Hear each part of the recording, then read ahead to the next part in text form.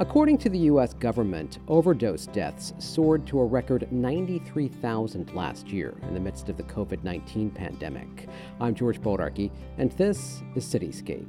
Floyd Mitchell is a harm reduction coordinator at the Alliance for Positive Change in New York City. Given the surge in opioid use and overdoses nationally, his work has become even more vital over the last year. Floyd is part of the Alliance's Lower East Side Harm Reduction Center. He's our guest on this week's Cityscape. Floyd, thank you so much for taking the time to talk with me. George, thank you so much for having me. So what's the mission of the Alliance for Positive Change? The Alliance for Positive Change program is a program that was started by Ms. Sharon Duke. It's a program, I guess, helping folks transform their lives. The lives of New Yorkers living with HIV and AIDS, the other chronic illnesses that go along with that, SUD, substance use disorder, mental illness, homelessness. And the Alliance tries through its various programs to address those issues with their participants. By addressing those issues, you stem the tide of SUD, substance use disorder, you stem the tide of homelessness and mental illness. So Alliance, the way it is constructed, tries to be a full service program. How long have you been with Alliance now? I came aboard in 2011. I have been in this field since 1987. Sometimes you're fortunate to find something that you really love doing and you enjoy doing. It's so rewarding to have someone just walk up to you and say, thank you for helping me get my life in order. This career began it was supposed to be 3 years. It was a grant study. And here we are, 2021. This began during the height of the AIDS epidemic, right? This journey for you. Yes, I originally went to work for the National Institute on Drug Abuse as a substance abuse counselor. It was at the time when the epicenter for HIV and AIDS in the United States was located in Brooklyn, New York. We worked out of Woodhall Hospital. And this is at a time when NIDA and its affiliates were trying to get some understanding of the number of individuals who were HIV positive and also the transmission of HIV. That was my beginning in harm reduction, talking about sharing of needles and why you shouldn't and what you should do. So. How has harm reduction evolved since you started back in 1987, would you say? In 87, it was not something that was talked about the way it is today, such a global scale, national scale. We were practicing harm reduction and there were those who wondered if we were doing the right thing. The approach being that we were talking to active individuals and the approach was trying to gather information and just to come up and start talking about what you shouldn't do. That wasn't going to work. You're talking to people who were living a lifestyle that they have chosen. So the conversation becomes what you should do to stay safe and keep your partner safe. And that was harm reduction basics, but it worked. You know, the information started to come out there and people started to listen. Today, it's something talked about globally and in most quarters accepted because it works. That being said, Floyd, how have the needs changed, the needs of these individuals? Globally, nationally, homelessness, this past year, this pandemic really put a burden on our clientele, our population, our participants because of isolation. Those who did suffer with mental disorders had no one to talk to other than a phone call. There was no face-to-face contact. There was no interaction with anyone. Everything was either via this medium or phone, and that was it. So you had a population that was locked down, in a sense, both physically and emotionally. The need, I think here we are in 2021 talking about substance abuse. So that much hasn't changed. You still have that population out there, albeit a new population, it's still a population. And it's people that we try and reach and help them work through their issues as best they can. You know, we still have homelessness, we still have substance use disorder, we still have mental illness. So until those in higher places start doing the type of funding needed to get people off the street, to get people out of subways, and to truly address mental illness, and to truly address substance use disorder, I'll be hearing people like me. Let's talk more about the Alliance's Lower East Side Harm Reduction Center. What kinds of programs and services are offered at the site? Lower East Side, LESHRC is we try and think of ourselves as a full service provider. We offer counseling, substance abuse counseling. We offer harm reduction counseling. We deal with mental illness. We have a psychologist and a psychiatrist on board. We deal with medically assisted treatment, MAT. We have long been a trainer of the use of Narcan. So we try and cover the full spectrum throughout the Alliance program. But LESHRC, being located where we are, we've been there from Avenue C to Avenue to Allen Street, 20 some odd years. So we try and look at an individual and see what the individual's needs are that will help them get to a better place in their lives. You mentioned Narcan. What is Narcan and why is it so important for New Yorkers to be trained in how to use it? Narcan is I guess we call it antagonist. It is a blocker. It prevents opioid overdose. Naloxone or Narcan was originally introduced in this country back in the 60s. And it was actually introduced as a laxative for individuals who were on opioid medication treatment. Then they found out that it worked to reverse the effects of opioids. And so the use that it is used for today, Narcan prevents overdose when applied soon enough. I can't express that strongly enough. In today's world, with the advent of fentanyl, the overdose rate in the city of New York went up some 23%. And it was a direct result from fentanyl being introduced into the substance use population. So the use of Narcan has become stronger than ever. And you train people how to use it? We have a weekly Zoom meeting for Narcan training at LESHRC. Myself, my director, Roddy Glasgow, my coworker, Al, all are trained in teaching someone how to use Narcan. It's a matter of someone logging in and taking the session. The session can be anywhere from 45 minutes to an hour, depending upon the group and questions asked. But we've been doing this for decades when it wasn't talked about as much as it is today. You mentioned that that's a Zoom meeting. How have you adjusted your services at Alliance's LES Harm Reduction Center amid pandemic restrictions? What was the past 15 months like for you? We had to hit the ground running. We had to find a new avenue to reach out to people. We had to find a new venue to reach out to people.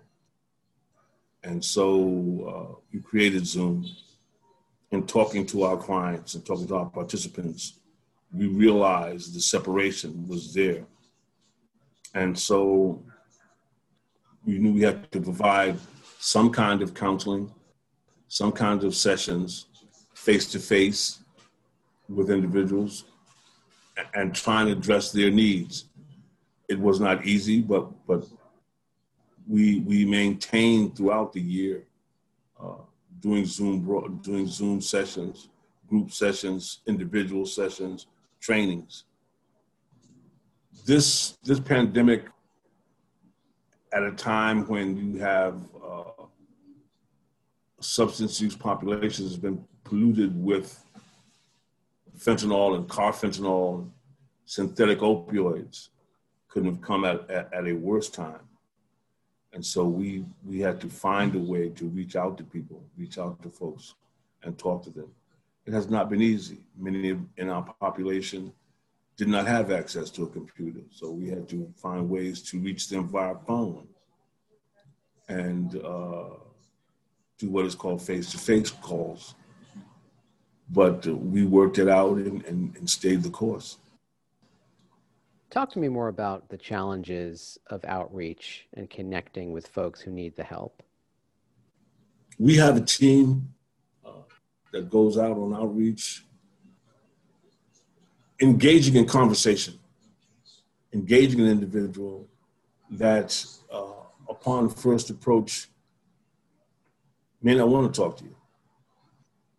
Getting his or her attention is the key to working outreach. Our teams go out throughout the Lower East Side, part of the West Side, and they engage men and women, and the results have been positive. And I'm very happy to say that. The results have been positive. People have responded.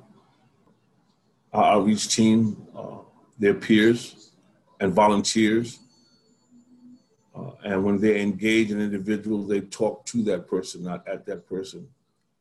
And that gives them a sense of trust and understanding. Outreach, you have to be willing to engage a stranger. Not often an easy thing to do, but once that is done and you do get a response to that, 9 out of 10 times it's a positive response. Talk to me more about these peers that you mentioned. Who are the peers? Our peers are part of our foundation.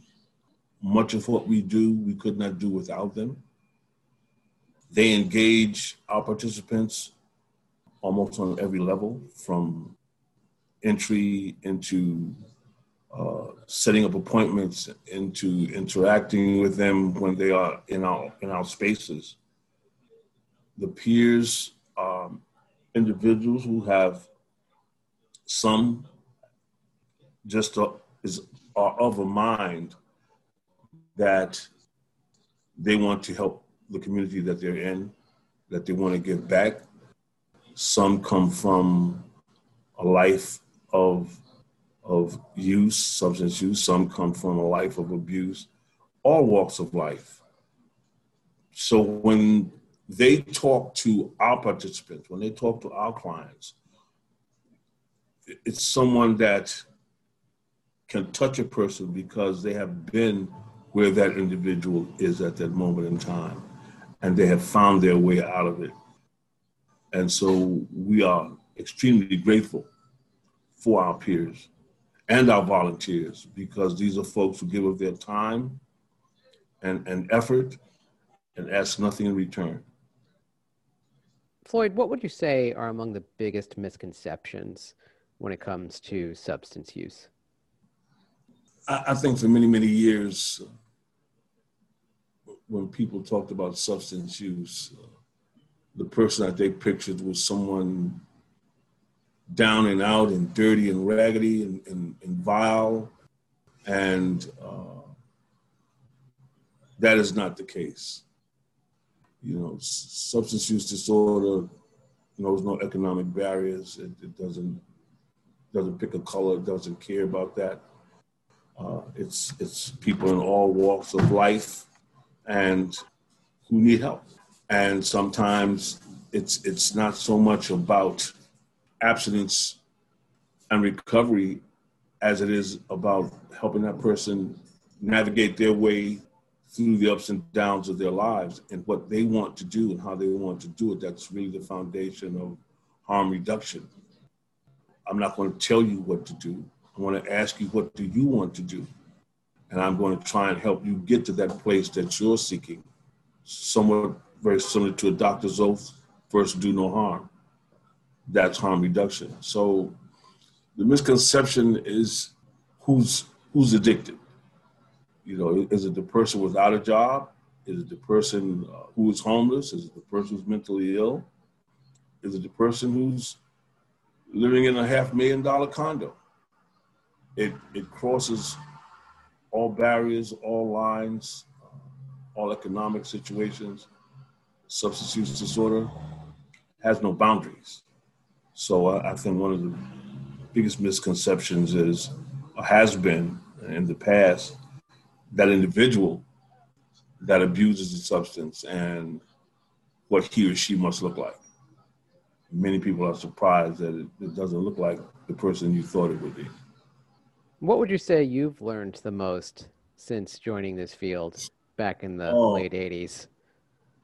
For me, I think one, never give up, because during the early 80s and mid 80s, we did not have the medication that we have today. We didn't have the treatment plans that we have today. Back then, as a counselor, when that envelope came back from the phlebotomist from the lab, you kind of hesitate to open it up because of what might be inside. And so in today's world, we can talk about longevity. We can talk about not knowing how long a person will survive. All they have to do is maintain their medication load. So for me, one of the things that I've learned and truly appreciated is watching someone turn his or her life around. Watching someone go from the moment that you met them in dire straits to being employed, having their own place to live. As one of my participants always says, I have the key to my front door. Never thought I would. And so that for me has one of the things that has uplifted me throughout the years and kept me in this field is I think bottom line is, you know, I help someone help themselves. I made a difference in someone's life, and that is extremely rewarding. Do folks stay connected with you? Do you make lifelong friends? Throughout the years, yes. There's someone that I just got a call on Father's Day. You know, it's amazing, you know, because at the time that you are involved in someone's life, you're not thinking in those terms. You're dealing with the immediate situation and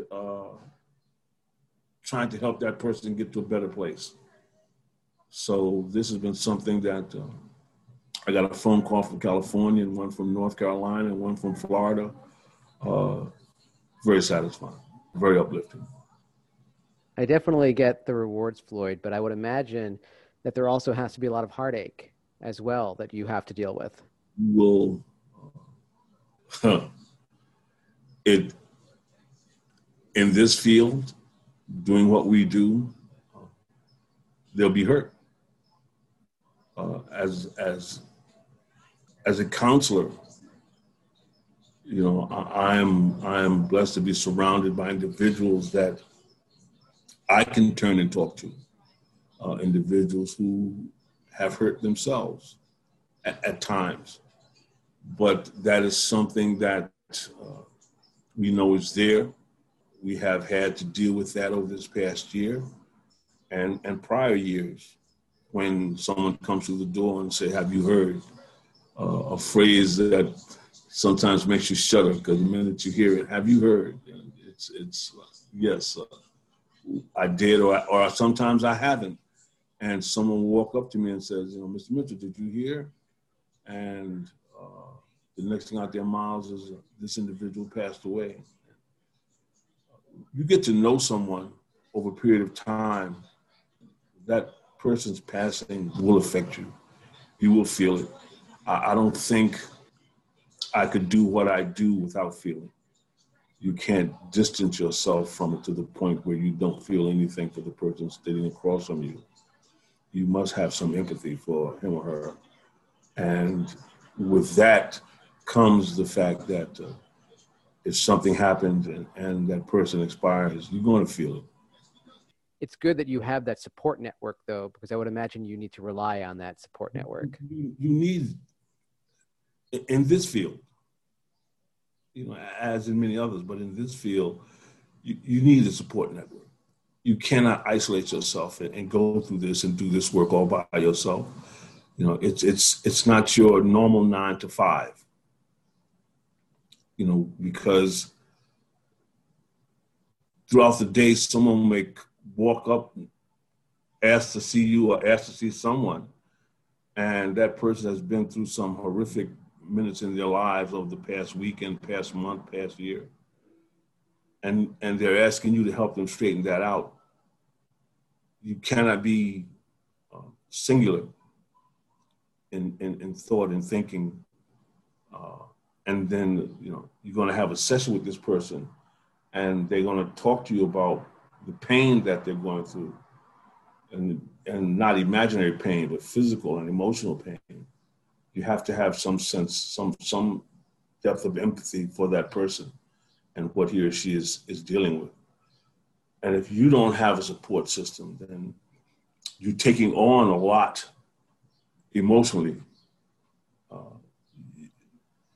It took me a while to understand, and I was surrounded by some very good people early on that talked about you may not think consciously that you're carrying it with you when you walk away, but it's there. And so what do you do with that? How do you deal with that? And how you deal with that is you sit down with someone else and have a colleague that you can speak to, that you can talk to, and share that weight. What do you think the longer-term mental health and substance abuse impacts of the pandemic will be, even as the city begins to reopen now? I think it's going to be a while before we really see how devastated the SUD population was. The mental health issues that arose from being isolated and separated from care. Most programs throughout the city were closed down. Social services was done by phone if you could get somebody on the phone. People were worrying about how they're going to pay their rent, how they're going to get their food. In some cases, folks wound up on the street. The mental health issue of this pandemic and the substance use disorder population will be around, I think, for the rest of this year and part of next, before we get to see just how devastating. Many programs still haven't opened back up fully. Clients still have not seen caseworkers to find out what their situations are. So we are looking at our own situation. Our numbers are just starting to rise and change because of the pandemic. People were afraid, and many still are, not knowing what the interaction between COVID and substance will be. So they stay isolated. And that's not the best way to be at this time. So we try and reach out to those folks, but I think the mental health issue we will have to deal with for a while. I think of the analogy of a storm, right? A hurricane can blow through and you can be sitting in your home. You don't know what it looks like outside until it's all over. And That's you right. see the long-lasting impact, the devastation. It sounds like that's what, unfortunately, we may be waiting for. Once the storm clears, we're going to see really the deep impact. It's a fact. I truly believe that. I will be extremely surprised. If I'm wrong, I'll be very happy, but I just don't think so. I think once we get to quote unquote back to normal, whatever that will be for 2021, 2022, we will see the aftermath of this pandemic and what it brought to many people's lives. Floyd, you seem like a man to me that has a motto. Do you have a motto in life, would you say? I think my motto is just keep moving. Keep moving. You're alive. Keep moving. Keep moving forward.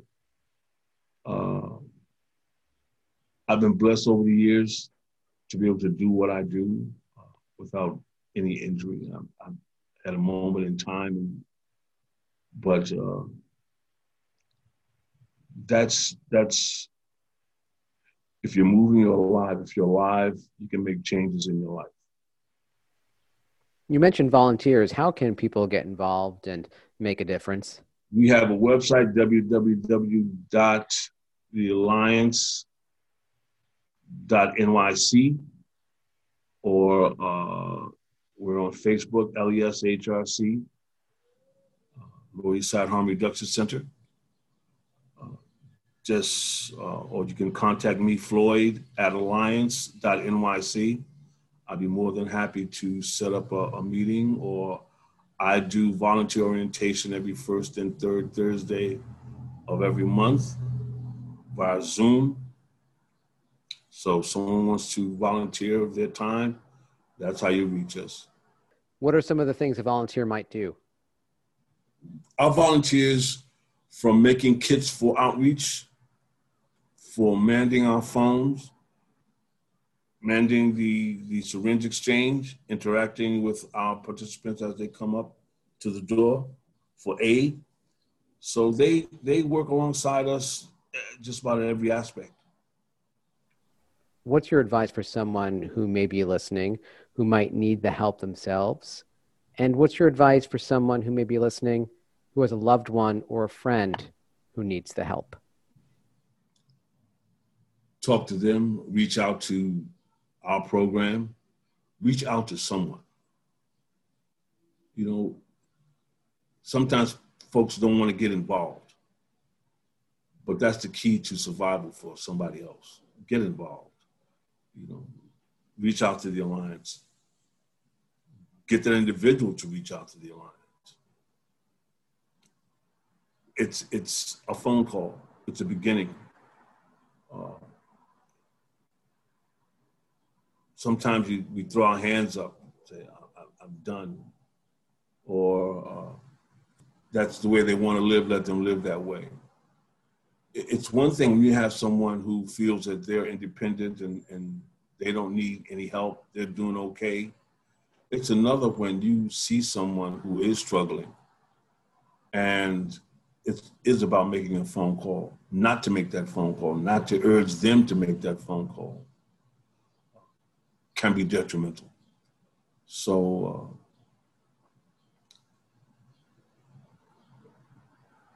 getting involved is just about a phone call. Getting involved is just about you saying, you know, I'm going to try and help this person. And I think if we kind of stay the course on that level, we'll do okay. It's work to be done. It's a lot of work to be done, but it's doable. I don't think we would have come to where we are today in as much as HIV medication, sustaining life. Someone put their foot upon the path and kept moving forward. Just keep moving. Floyd Mitchell, thank you so much for your time. Thank you so much, George, for having me. You can learn more about the Alliance for Positive Change and its many programs at alliance.nyc. I'm George Boldarchy. My thanks to producer Madison Colombo. Our music is courtesy of bensound.com. Thanks so much for listening.